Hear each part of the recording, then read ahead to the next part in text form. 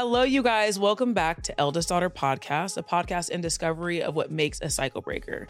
Today, like every day, we'll be diving into the identities, experiences, and choices that go in to becoming somebody who defines the world for yourself by yourself. And today, I am joined by a very special guest, Lauren Chan. You say that about everybody, don't you? Yes, but it's true. You have a But it's roster always of true. very special guests, I'm sure. Oh my gosh, 100%. Literally it's just been conversation between friends. Yeah. Literally everybody that I've had on the pod has been somebody who I've been inspired by, loved really deeply, watched grow, and feel delighted to be in the same space as. And you're one of those people. Likewise. I mean, that's why I'm here in the flesh. I I'm also so just love hearing you say on the pod. exactly on the on the pod. Exactly, a pod that I'm self-creating. So what are you gonna say? But you do look gorgeous. You look like a German schoolboy today. Thank you. I was joking that I love my outfit and I feel the sexiest in this. And for those that aren't watching and are just listening, I'm wearing a vintage Yves Saint Laurent men's blazer, a Skims super crop top so that you can see the bottom of my cup sheer bra. Right, exactly. Banana it's a little Republic belly. Tailored black shorts. Super hot. Those are really good. Thank you. White crew socks and a Madewell heeled loafer. Those are from Madewell. These are from Madewell. And I, no joke, feel as sexy as I possibly can. Right? And I the thing also is- have no makeup on and yesterday's hair from set. It's And radiating off of you. It is, but Sheer sex I've been appeal. told I look like a German schoolboy. You do, but to me that makes sense. Like you're serving leg, you're serving like, and no, it truly is like party on, you know what I'm saying? Like business on top, party at the bottom.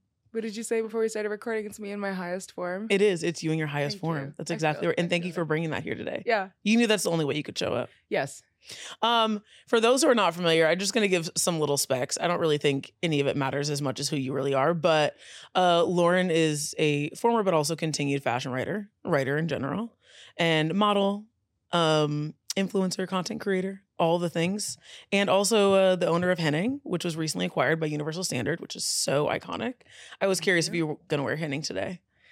You know, I'm back on my vintage men's blazer. You know what? bullshit. And I've noticed that. And but also that makes sense because you're going back to your original inspiration. I just also am at this point where I feel very new chapter energy, and I love my Henning pieces. They're the best things I've ever Totally. made. They're the best blazers that I own. Right. But I kind of am like okay without seeing the tag, Yeah. the logo on it for a while. Yeah, of any course. former founder will understand, I'm sure, what I mean by that. Yeah. So Yeah. I giving get it. myself, a little break. Yeah, you should. I've read almost all of the articles, although I don't think that could be possible because there's a new article being written about you by the second, because Lauren is most recent Sports Illustrated rookie, and if I'm remembering correctly, the first openly queer plus size woman on the cover, or to have a feature. I was like, speak it To have from your feature. lips. Exactly. To God's ears, I think the cover. but I am not that's on the exactly cover. right. That's right. That's right. To have feature. Soon to be cover. I'm certain. I am certain of it. And you looked absolutely fucking smoking hot. But more than Thank that, you. you look like you were really owning yourself. Thank you. And you owned yourself with a very personal essay Mm-hmm. in that feature, where you came out to people who are not closest to you. Yeah, and really to the world, and as well to myself and those who are closest to me, as kind of like the official start of the new chapter, right? It had the energy of me putting my experience of the past year of coming out and going through a divorce and deciding what new things I wanted to put in my life on paper. Absolutely. And like encapsulating them in time. Yeah, fortifying them into Yeah. existence. And also, Absolutely. like that year prior had been so much therapy, so much journaling, so much meditation, so much Yes. actual action, so much emotional action. And I hadn't really written it all down succinctly in like Totally. 1,200 neat little words. Right. So it felt really good to do. And having to choose the words, I think, is really Getting to. Yeah, get into. Yeah. I love that. I love that. It is like a huge honor to be able to find language to things that you have been processing and maybe haven't been able to speak or haven't been able to, concisely and like with a neat bow place together and be like, wow, this is who I am now. Like Mhm. there was one time where I didn't think this was possible. Moving into this interview on the pod, I was thinking about the last time that we spent time. We went to dinner at Miss Ada, fabulous restaurant. And I remember there being a lot of like liminal space. Like you and I we spent the majority of the time talking about this like liminal space and a lot of like waiting and feeling held in like uncertainty about everything. One thing you were certain of at the time was that you were gay. And that was new certainty. I also remember you being like, I responded and I was like, yeah, babe, I know. And you said, did everybody know but me? I think that you told me that you had a conversation with a friend and your friend had been like, she's gay. And right? you were like, I know. Yeah. And I think I said, fuck you. Thanks for telling me. But I forgave you because the hummus was so good. You know what I mean? The hummus was delightful. The setting was appropriate. Exactly. I had to deliver it with treats. But yeah, I think it was really, I definitely shed a few tears for you in reading that essay, and then also a few of the other interviews that I read of you and kind of your pub run, because there is such certainty in so many kind of tied loose ends to what you previously held so many questions about that were very much about you. Like I remember in that conversation, we obviously there was so much held in confidence, but also like a lot of the things that you were describing of this like great North Star that you kind of followed, and you use that specific language in one of the interviews that I read where you're talking about your North Star and how like you kind of had to reground back into this purpose that you spoke of. And I would love for you to kind of share that more openly. I tend to talk about North Star in terms of career because I've been a plus size model, I've been a fashion writer and editor, I've been a business founder, I'm now back into modeling, influencing, Sports Illustrated swimsuit rookieing, and all of those roles are quite different, but they follow my North Star, which is to make work that makes folks who have felt marginalized and excluded and therefore disenfranchised and not powerful because of their size feel included, celebrated, powerful, capable, all the good things that the rest of the folks in this world get to feel on a daily. Right, don't exactly. Even think about, right? No, it's implicit in their existence. 100%. Totally. And what working, I think, following that star for the last 10 years in the areas of size inclusion has taught me is that those modalities are applicable to myself in my personal life outside of just what I look like, outside of what's on the outside, outside of my work. Right, completely. And when I flip that to the inside and the conversations I'm now, like this one, so excited to have, right, all of those principles still stand and they serve me really well. And I think actually one thing I kind of wanted to jump back to when you were talking about liminal spaces, I'm being tangential now, but I was so okay with the unknown. It was so present. It was so present. And I knew that it was going to be that way for months. And I guess was forced or put in situations where I then learned how to be okay with that. Yes. And that was where I created all that beauty. It's where I had space to discover. It's where I had space to try things on. It's where I had space to think about what I could create if my life wasn't going to look the same. Right. And perhaps that is so beautiful because I previously had such fear of the unknown. I'm like raised by, second generation immigrants. I work and achievement oriented. Yes. And I like to know what's coming. I'm good at strategy. I'm good at planning. I'm good at executing. Yes. And like that actually could have kept me in the closet, not knowing myself, Absolutely. what have you, for longer because I didn't have the bravery to even peek at the unknown. Absolutely. I relate to that so much. Something else that I relate to that I think is really connected to that is within liminal space, there is no doing as an escape for being. And I think you've mentioned how a lack of feeling and kind of the avoidance of feelings had served you well for so long in the context of your career, and being able to kind of continue to follow this North Star in the context of your career alone, but it also kind of cut off and dismembered you from your emotional body and the reasons why that would be important beyond other people, and it being in service to other people and being successful in a way that other people could co-sign and see very clearly. And so I'm kind of curious about the feelings for yourself that you found in this liminal space and how it's allowed you to follow a North Star in a more personal, spiritual, or emotional realm, and how that's kind of also found its way into your interpersonal relationships and like the way that you want to show up on the daily. I think that in that space, I started to feel more of myself again, because I was kind of forced to. This, like, started around COVID, right? And so I had so much more time. Were you a COVID thriver? I mean, yes, and I mean, from this point, from where I'm sitting now, I would say yes. Yeah, exactly. Exactly. Totally. Look, at the time, it felt like look shit. around. Yeah, exactly. Right? Totally. At the time, I was trying to save a business. I was applying for PPP loans for my employees. After they got them, I had to let them go, which was one of the hardest professional things I've ever had to do, if not the hardest.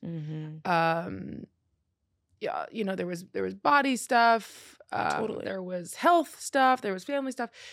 At the time, it was difficult, but I also think that looking back now, quote unquote, COVID was so much longer than we thought it was going to be. So that was the beginning of it, right? And then I kind of got to this space where we were through all that and I was sitting at home and I had space to kind of start feeling stuff. And we also we're all different up here and in our hearts, and we're made of different stuff. After that, yeah, exactly. From the communal cultural like trauma we went through. And I think that as I started feeling and talking about those feelings in therapy and writing them down and working on them and meditating and going to get a massage and trying to have a self-therapy session and doing all this work, I like felt better. I felt more aligned. Yes. I was having breakthroughs. And I just think the success cycle of that, like being like, whoa, that worked. Oh my God, that feels good. Okay, what else? Right. Really, really, really worked for me. And then I was so grateful that I had all that space, all that nothingness to fill up with myself. Right. Absolutely. And with what you think is achievement and what you think will make you feel a sense of belonging or understanding about your place in the world, that again will completely eliminate the chance for uncertainty or that great unknown. I kind of want to trail back a little bit because you mentioned your upbringing, and obviously like you're Canadian. You're Canadian. I'm Canadian. That's huge. That's major. Thank you. Thank you for the congratulations on this. This, people, is the appropriate reaction. 100% to be Canadian. To give somebody when they tell you that they're Canadian. Totally. From the Great North. And you also are biracial and Asian Canadian. And I kind of want to know more about the cultural context for you being able to make the choices that you made in creating this North Star, wanting to become somebody with a voice, wanting to become somebody who allows space for other people to have a voice, at least provides a platform, right? I think most pointedly, I want to know what you're like as a kid. Okay, so first, this is, I love conversations with you, but I'm also like, okay, 1 question, 2 question, 3 question, 4 question. Okay, in order. Okay. So the first one you asked, exactly. You pointed at me. Exactly. This is a test. There's always layers, babe. First, I think that being Canadian has helped me in my career because I have such respect for Canada. And I think that it really taught me that the communal good is important. Yeah. We're more socialist than the States, and we really think about other people. And that, I mean, I don't have to get into this, but like can be seen through our healthcare, through the way we treat people, through manners, through our media, whatever it is. In Canada, we have a little bit more. I said it, Canada instead of Canada. In Canada, we have a little bit more of a sense of common good. And that, I think, has informed how my career has shaped in wanting to make it, yes, about me and my accomplishment, but really for others as well and for the greater good of who consumes my work. I think that being raised by a Chinese father and an Armenian mother has made me achievement oriented because my dad is second generation. My mom is a few generations back. But I was very much also raised with my Chinese grandmother present, who was in China until she was in her 20s and then had 2 kids in China, came over to Canada, and then that year had my dad. So she was like very much Chinese immigrant story. They had Chinese restaurants. They wanted to work hard to make their kids' lives better. The intensity of that trickled down through all of their being. All of my dad's siblings, including him, are medical professionals. All of the cousins, except for me, in my generation, are either medical or finance professionals. See, it jives. It's so not me that I can't even it doesn't even hit out. right. Yeah, it completely. And so I think that spirit translated into how hard I work and how, maybe to my detriment in some ways, I felt loved when I did a good job at stuff, and then it became coded into part of my personality. Yeah, absolutely. Well, and also I want to tap into that idea of like good job and what does good mean and who is that serving, right? So when you mentioned that you're the only of your line of cousins who doesn't have the like societally and familially like gold stamped credential of being a medical professional or a finance professional, and you chose a more creative path, a more like self-affirmed path, were there any signs that you would go down that road? Like, did you think initially, it was clear. It was clear from the beginning. Did you initially intend to be a creative? Like, was that something that you like early on really enjoyed? Like, again, what were you like as a kid? I always enjoyed it. I know that's the one I'm avoiding. Aren't you understanding what's happening here? No, I'm just kidding. I think just as like well, first of all, it was a lot of questions. A long time ago. But also, I don't know. I don't think about it that much. But when I was little, I was very creative. I like loved art camp. I loved all those classes in school. But I thought that I was going to be in the WNBA. That's sick. That is sick. Well, okay, so you were an athlete. I did read this. You were an athlete for the majority of your youth. And then you suffered an injury. Yeah. That kind of derailed that plan. My appendix ruptured at the end of one of my college seasons. And it was bad. So they... I think I had like blood sepsis, stomach sepsis, my lung collapsed. They cut through my bowel. I was like probably a size 4. It was, and then the recovery was bad. So I just never got back. That's incredibly traumatizing. Yeah, 2 years of my seasons. But I thought that I was going to go play semi-pro. Genuinely, up until I was probably 19. Wow. Yeah, and there's a lot of like, there is so much structure and ability, like obviously teamwork, right? And the ability to think for a team and not necessarily for yourself. And like the daily toil of like, okay, so I go and practice, and if I like am able to achieve X agility, X amount of shots, whatever. I'm not an athlete, so I'm just saying things. Okay, basketball wife. Period, babe. Exactly. If you're watching, point guards, what is it? Centers. I was like, okay, I think you've got the wrong terminology there. No discrimination, but point guard, you're a center kind of wife. Yeah. Okay, you're I think so too. Forward kind of wife. That's exactly what I was thinking. Thank you so much. But like, it's like if you achieve these metrics, like I can be good, right? And like I will make people proud. I'll make myself proud. And the ability to kind of stay within that structure is very comfortable.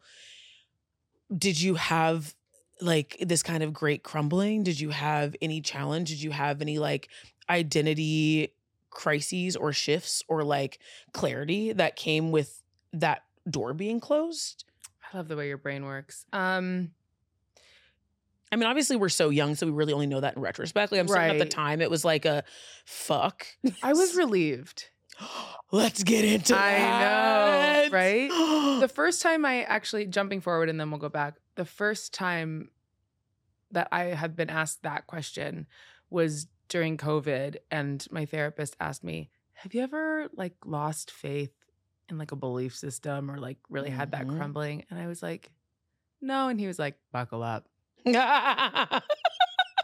And it's a good thing I fucking did. Right. But anyways, so I was relieved. I was a really good athlete, but I was clearly doing it because I had, oh my God, I'm like hearing it as it's coming from my mind through my mouth. I was doing it because I had been doing it. Period. I was quote unquote too far down the line to quit. I just had 2 more years to play in college, and then I would go play pro and I'd get paid. That's it. Period. Exactly. Right? There was a clear path that made you comfortable. Was good at it. Yes. Congratulations. You have a praise kink. Yes. Me too. Yeah. All the good ones too. And I didn't feel like I had a good enough reason to not want to play anymore, to explore other things. I mean, It's Wow. familiar now, right? Yeah, exactly. No, it's so familiar. 100%. And like, when did you find that good enough reason? When did the good enough reason become clear? I was in the hospital. Just now. And my coach came to the hospital and, we decided to see, which was so lovely. Right. So many of my teammates whom I loved. Right. But no, I remember sitting at my kitchen table while I was in recovery at home and called him and I said, I'm not coming to training camp.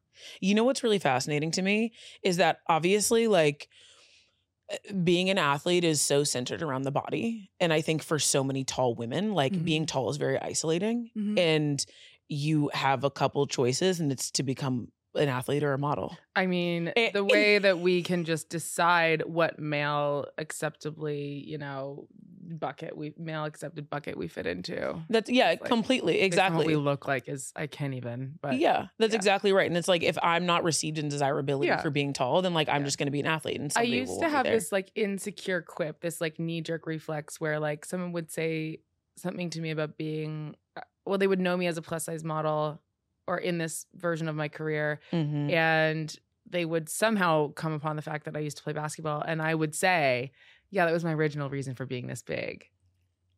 Made yourself the joke? I know. Oh my goodness. Yeah.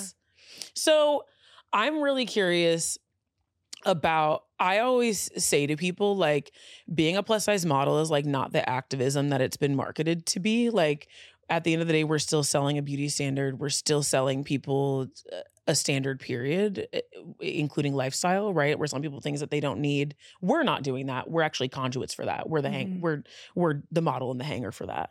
And that doesn't mean that the work is not purposeful or that the art that we get to be a part of doesn't have an impact on people's lives. Like, those two things are both true at the same time. I think one of the most insidious ways that being in this industry affects the people within it is that so many models come in with this, like, so many plus size models in specific come in with a sense of like virtue, right? We come in because we want to help people. We're also finally being affirmed for being hot for the first time. That feels really nice, right? Like, you get to say, like, you can't call me fat and then mean it in a bad way because I get paid for it. So fuck off. And that feels really good. And at the same time, like, you're constantly being compared. You're in this like never ending cycle of comparison of like having to show off every part of yourself, even on a bad day, even on a day when you want to be small, when you don't feel so good. I'm curious about like when and if your ability to show up in confidence in like the beautiful person that you are, the person that I'm seeing today in images regularly, in campaigns, when that confidence actually met personal confidence, if that's happened for you and how that happened for you. This is such a shit answer, but I've always had personal confidence. I'm a very confident person. Totally. But I ground. She's a Leo, y'all. Yeah. She's a Leo. Yeah. It's major. It is true. I don't know. Totally. But when we say... But I do think it's important for me to think about that because I have put safeguards in place for myself to keep that confidence and not to let that comparison seep into my Let's talk about those. What are those tools? I've always, since you're asking about being a model, I've always had other avenues with which I form my sense of self so that my sense of self is not tied to what I look like, or what I'm doing compared to someone else. Into something that is a very volatile industry, wherein I mean, like, you could be in one day and out the next. That's exactly right. It's not about what you're doing or who you are. Right. Yeah. Right. Those things are all very flimsy and can be taken away from you. And I think that folks get in a really tough spot with any creative pursuit or any pursuit maybe, when you form your sense of self around things that can be taken away from you. Yeah. And so I know that sounds very heady, but for me, practically, I was always a writer and I always have written. I wanted to start a business, so I had a business. I more recently have been grounded in all of my mental wellness work and therapy and becoming who I am and creating this new life that I'm proud of. And one of the things that I keep talking about is pride. I have to be able to look back on experiences or relationships or what have you and be like, I made myself proud. Yeah. What can I be proud of from that? Because it's not one situation or relationship isn't going to make you like one note proud. It's all full of nuance, right? It's like things can be good for you and not so good for you sometimes, and Of difficult. course. And, I'm thinking specifically about my Sports Illustrated swimsuit weekend experience, which I had kind of shared a little bit about on social, wherein I said something to the effect of, this is fucking awesome. I'm Right. so happy to be here. It looked like a really fun weekend of parties. But I had some moments where I felt insecure. Mm-hmm. And I didn't have energy to stay out that night. Or Completely.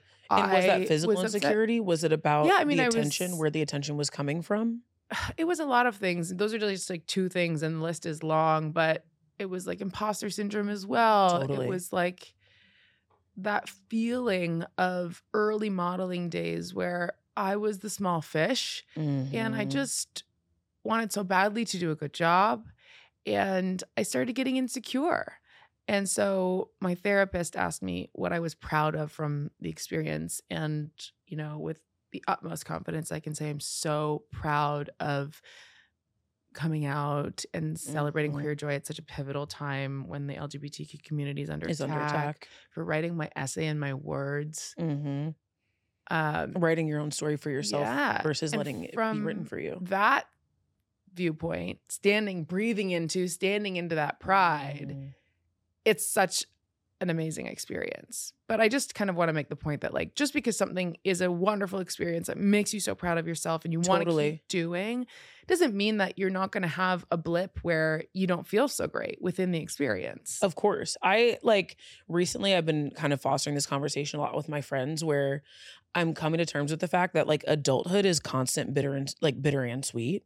Like I think there's like this inner child in all of us that wants everything to either be a huge success and this feeling of pure exhilaration and joy, or like this grief and disappointment. So, I mean, because both of those things you can control.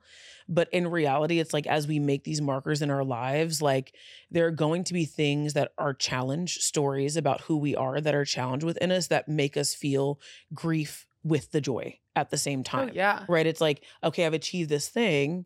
And I think we often call that like imposter syndrome, for example. Like in that moment, you don't feel like you're in place. And of course, a lot of that is systemic. It's because you're a woman, you're Asian, you know what I'm saying? You've been curvy your whole life. Like those things make sense because they're systemic. And at the same time, like there's a little part of you that has to let go of that thing, of that like identifying story, because now you made it.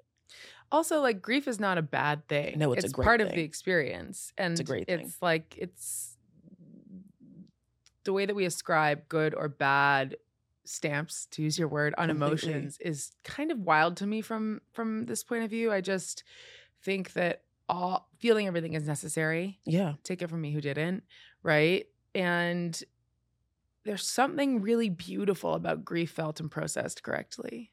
I think it's the whole gives beauty. you new ground. Yeah, I mean, I don't have to tell you. No, exactly. no, eat. Yeah, you're eating. Continue.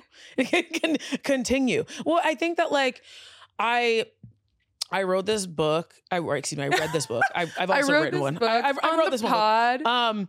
I read this book called Necessary Losses by Judith Viorst. It's a very heady intellectual therapy book.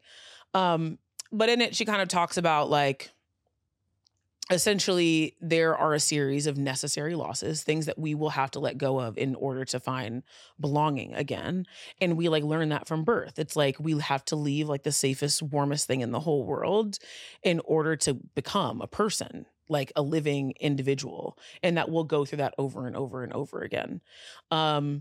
And I obviously, from a personal standpoint, know that you just went through a lot of necessary losses. Like you had that bitter and sweet at the same time. You, in so many ways, it's like you recently had your business acquired. That's a huge necessary loss, right? And that like you gain this incredible new platform and this incredible collaboration. And at the same time, like I'm certain there's a part of you that's like, wow, like I really did this on my own. And now it's not just my own, it's something much bigger. And that's so beautiful and important.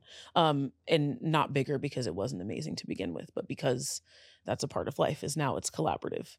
And you also went through a divorce, you're going can through a say it. divorce. Yeah, exactly. A divorce. And that's like obviously so devastating. And I know you and your ex-partner are and were friends.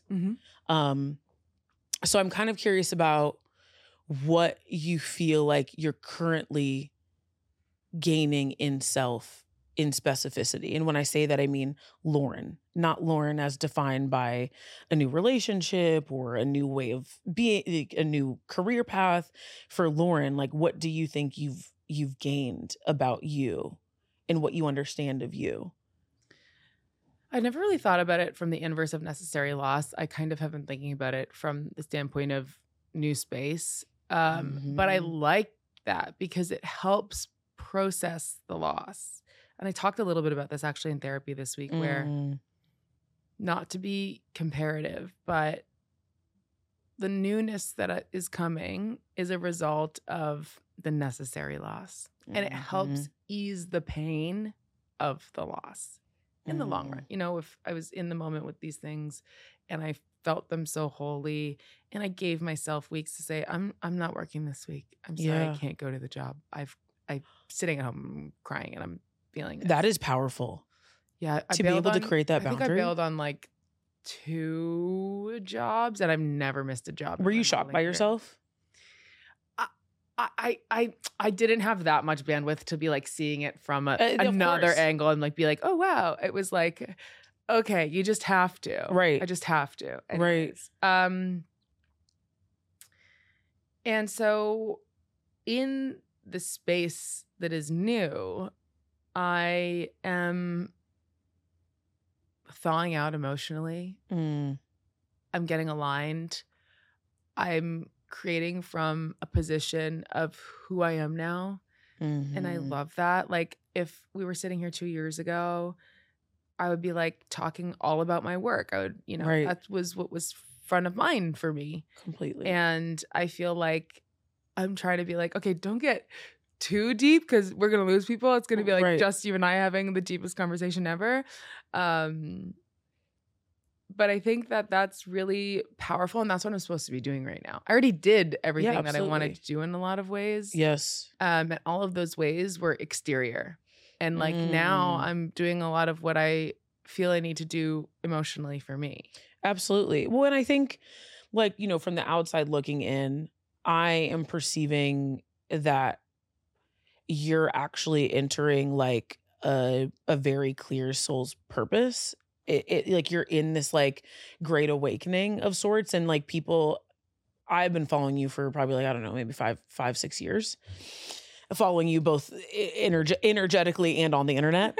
And I feel like now it's like I'm getting to see you like transcend the physical form, right? Like it has been so much of me being like, wow, like I'm watching Lauren be able to be a better model, be able to be a better creator, get amazing brand deals. Like that is what I've been able to see of you. And now it's like I get to see you be Lauren and like cut your heart open. You know what I'm saying? Like do this huge act of bravery and showing people who you really are. And I know how vulnerable and like fear-inducing that can be. And I also know how liberating it is. And I feel like people get to experience your courage and liberation in a new way. Speaking of courage, I want to go back to something. Wait. I was going to say that you are the prime example of that. I feel like there was a moment a few years ago that I was watching and you kind of had shifted from, I'm a model, I'm going to do it how everybody else does it. I'll apply to the agencies. I'll try to do that. And then you were like, no, fuck it. Right. And now look. That's it. Right. And you would never go back to try to do it that way. Now, everything you make is from who you are, your purpose. Right. And they are showing up as vehicles that aren't like traditional modeling gigs. Conventional, you have a tarot deck. You, like you said, you have the pod. I'm sure there's a book coming. Right. These are things that I'm sure from that old point of view before you kind of like shapeshifted into this. Right. Weren't even on your vision board yet. No, absolutely not. Completely. And I always say like there was like this beautiful secret garden waiting for me, but I wasn't the Mhm. person to tend to it yet. Like Mhm. I didn't have the tools to tend to it yet. And I think in fact I would have like burned it down and tried to build a building where I would have a storefront instead. Sure. Like that's who I would have been at the Yeah. at the time. And I didn't understand that a garden was like worth tending to. Like I didn't understand the toil and the time and all of those things were worth doing. I think when you like know yourself in the way that you do, or I mean, I assume that you do, and like I'm learning to, Mhm. and you create from that, you also take away the friction of like the pressure of like, Yeah. I need a storefront because I'm supposed to have a storefront and everyone Exactly. else has a storefront. And you're like, well, whatever I grow in this garden I'm gonna is the eat. perfect thing. Yeah. That's the thing. That's Yeah. it for me. I'm like, I'm going to eat.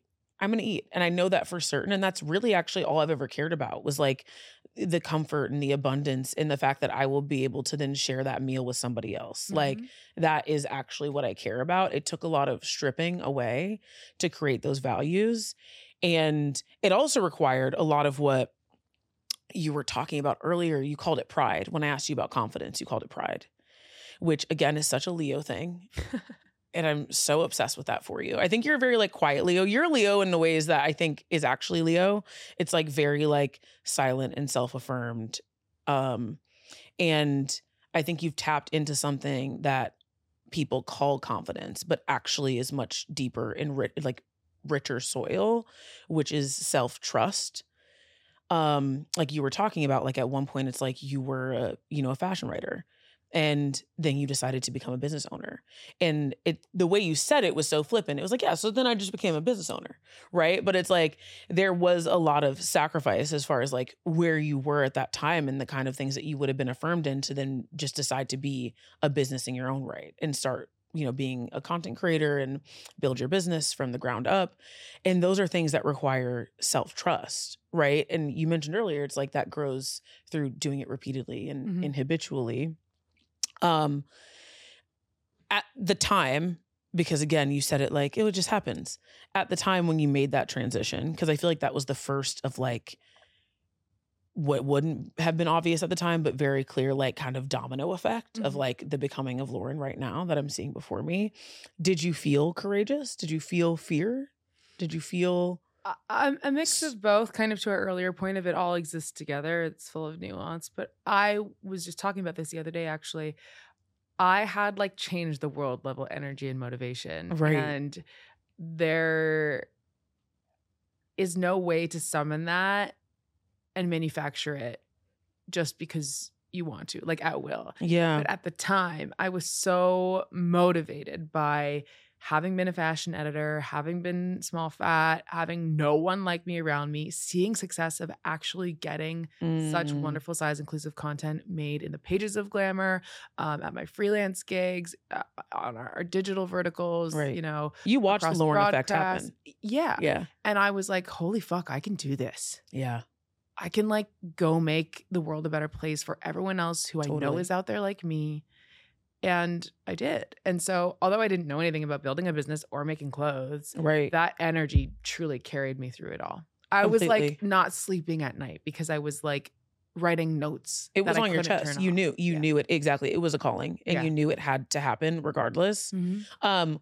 What was, I mean, obviously, like, we talk about our time when we were at dinner and, you were definitely, I think, going through a lot of like retrospective, like, what the fuck did I do here? Like, where is this going? Why was the calling sent to me? Mhm. And that's a point that I don't think people speak too often. Like I always say, like in America, I think that in particular, we love the binary of like, you pick yourself up from the bootstraps and now you're wealthy. Mm. There's like this like very black and white, like I was nothing and now I'm everything.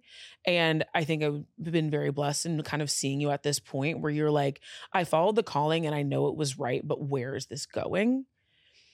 What reaffirmed you at that time that like Henning was still worth being, and like Lauren in Henning was still worth being, and there was something still growing there in that garden?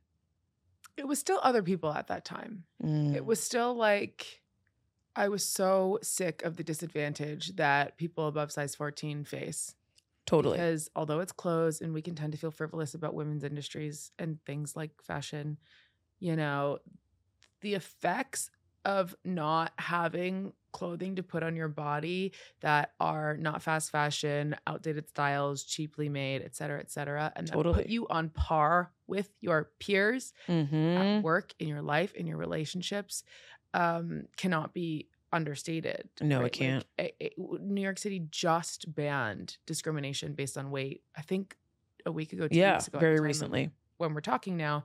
And I started hitting 5 years ago. And I just had been an editor for a handful of years, and I had focused on size inclusion. And so I had interviewed basically everybody that there is to speak to about either why they weren't making size inclusive product, if they were getting into it, how they were, what their challenges were, et cetera, what we could do with the white space. And no one had the right answer. And in my opinion, no one was executing it properly. And in my, quietly opinion, I at least said behind closed doors, like, fine, I'll fucking do it. Right. Absolutely. Well, you did, and you ate. You ate for several reasons. You're absolutely right. There is a limitation in personal expression. And personal expression is a sense of self, right? And I think that beyond the basics of survival and the fact that the way you enter a room as a fat, curvy, plus size woman is going to define how much money you make moving forward. It's going to define your relationships. It's going to define your sense of safety and belonging in the world. Those are all very real things that are survival based.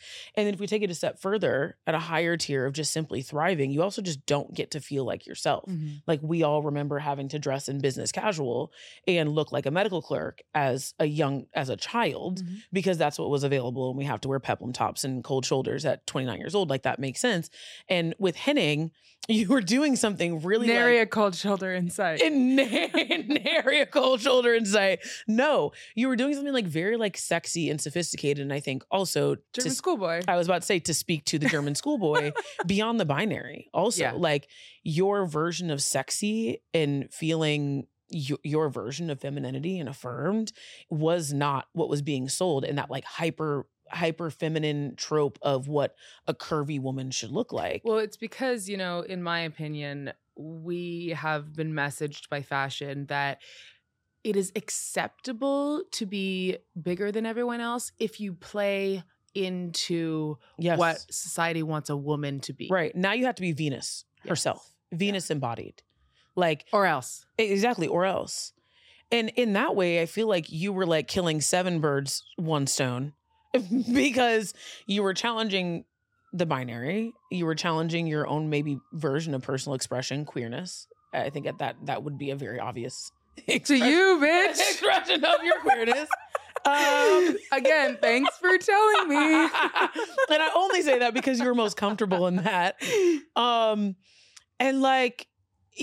think for so many people who at that point in fatness weren't able to see how blinding that standard is of hyper femininity, you're really providing freedom. And that is so special. And I'm so happy that it lives on, and I actually don't think that I've seen anybody else do that. Except for maybe Universal Standard. And so I think that move makes so much sense, but also home. It is such a perfect home. And that is a perfect segue to, one of my last few questions is what does, home in Lauren feel like today?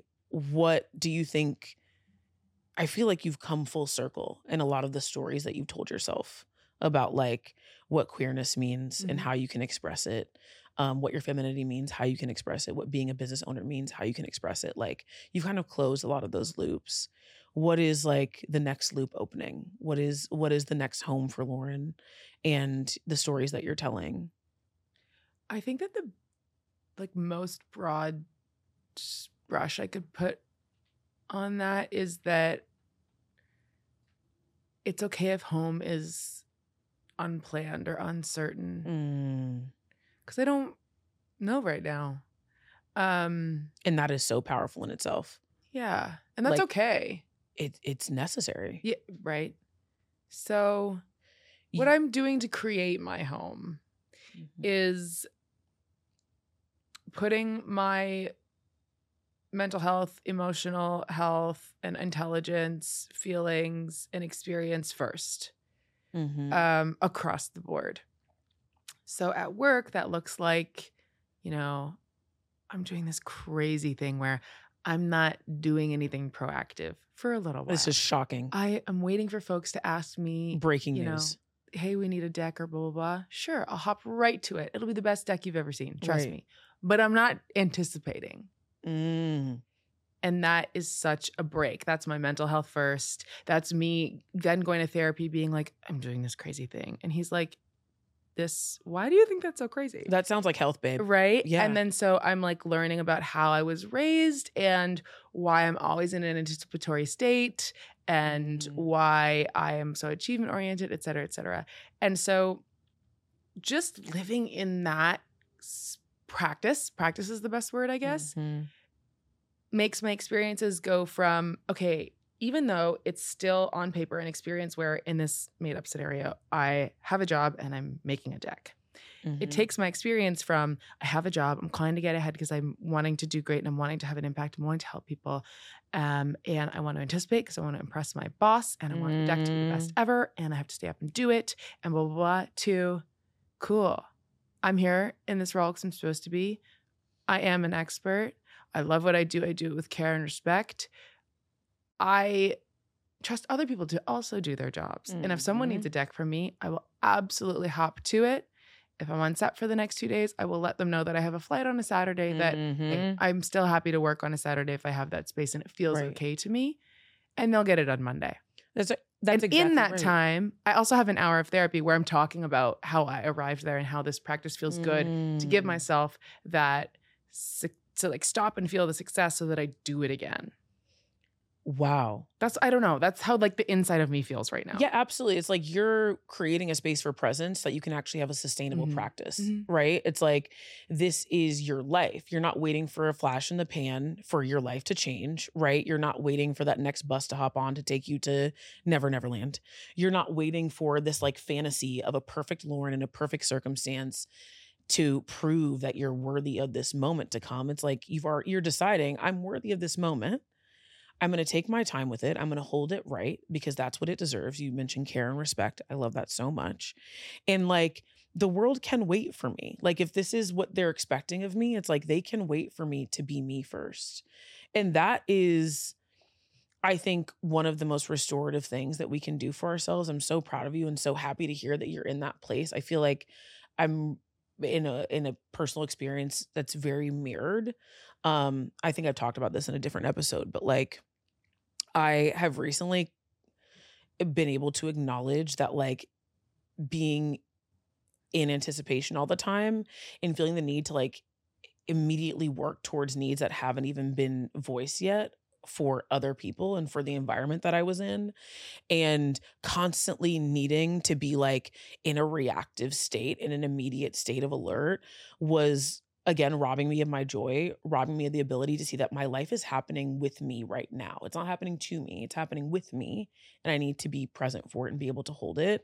That those things were all like a result of trauma. Like I thought that was just... Somebody said to me the other day, why are you so good at everything? I said, it's a trauma response.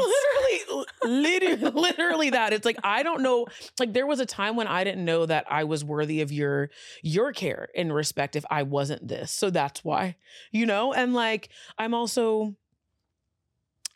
loving hearing that you're allowing yourself space to disappoint, to possibly disappoint, because that's what comes with it, right? It's like, I know that you may have been used to the Lauren Chan 2 years ago that said yes and I already had the deck done, but I cannot do it until Monday. I hope that's cool with you. It's not, is that cool with you? I hope that's good with you. Yeah. Like, that is really powerful. You're setting a new tone for not only yourself, but for other people, right? It's like, if they come into contact with somebody who's equally as self-affirmed and who is equally as competent and amazing at their job as you would hope that now they would expect that, like, then it has to be on your time. They have to wait for you to be a full person and to be able to show up. And that's really, really special. I'm so proud. Thank you. So if you were to list 5 ingredients that make up a cycle breaker, what would they be? Courage. Yes. It's easier to just do what's been done and keep the cycle going. Mm-hmm. Vulnerability, which it takes courage to have. Mm-hmm. But vulnerability is the key to connection, even to yourself, even if you're just talking in your own head. Vulnerability.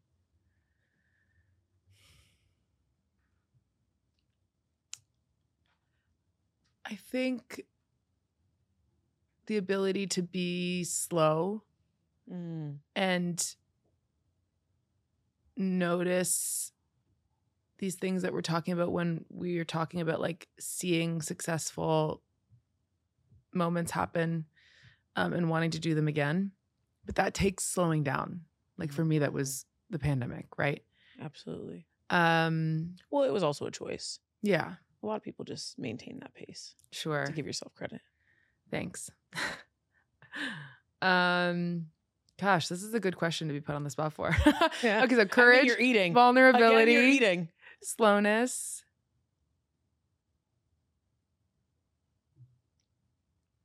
Ooh, I guess we're going to have to cut this pause out. Courage, vulnerability, slowness.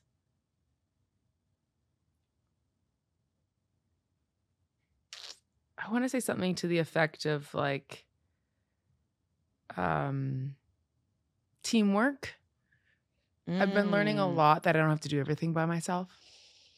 And that if I'm trying to break a cycle that is very deeply ingrained in me, I can like reach my hand out and ask someone to help me up. Yes. And somebody will be there. Yeah. Which is really, I love that. I feel like we've talked so much about self, and for you to kind of end on that note of like, now that I know what I'm capable of, I also know my limitations in doing this by myself. There is no reason to do it when I have people around me who love me and who are waiting. You're deserving of having love coming to your aid. And I'm so happy that you're learning that. Thank you. And then I think the last one is respect for yourself, for everyone else, for your process, for the unknown, whatever it is, to treat it with full respect, not say quips like, you know, some of the ones I mentioned, not talk badly to yourself, not write off and blow off responsibilities or relationships or decks that you have to make, but like to really show up to everything with respect as well. I think, yeah. Courage, vulnerability, slowness, teamwork, respect. Does that make a weird acronym? You know those posters? You know what? I can't think of it right now, but if so, don't worry. This will be. We'll put it in the show notes. This will be written. Exactly. This will be written and posted on the Instagram account so everybody can talk about it. Thank you so much for your time and for your vulnerability and for your respect. Thank you for your courage. Thank you for having me. For all the things that you just listed. Yeah, of course. We could talk for hours. Yeah, no, we really, really could. And I also love that there are so many like incredible accomplishments and details, and we were capable of it, and of course able with the space to mention all of those things that are who you are. But there is this like really gentle and profound essence about you that is going to move so many hearts and minds beyond your work. And like, I know that this is just the beginning of that. And so I'm so excited to have this kind of marker of this podcast because there's so much more from you and for you. Stay tuned. Exactly. Cannot wait. Thank you. Thank you guys so much for joining us, Lauren Chan. We love you so much. Love you back. And we'll talk to you soon. This podcast and every episode is produced and edited by Joey Gabala. Music by Sufi Hamilton. And of course, the voice of Kendra Austin. See you soon.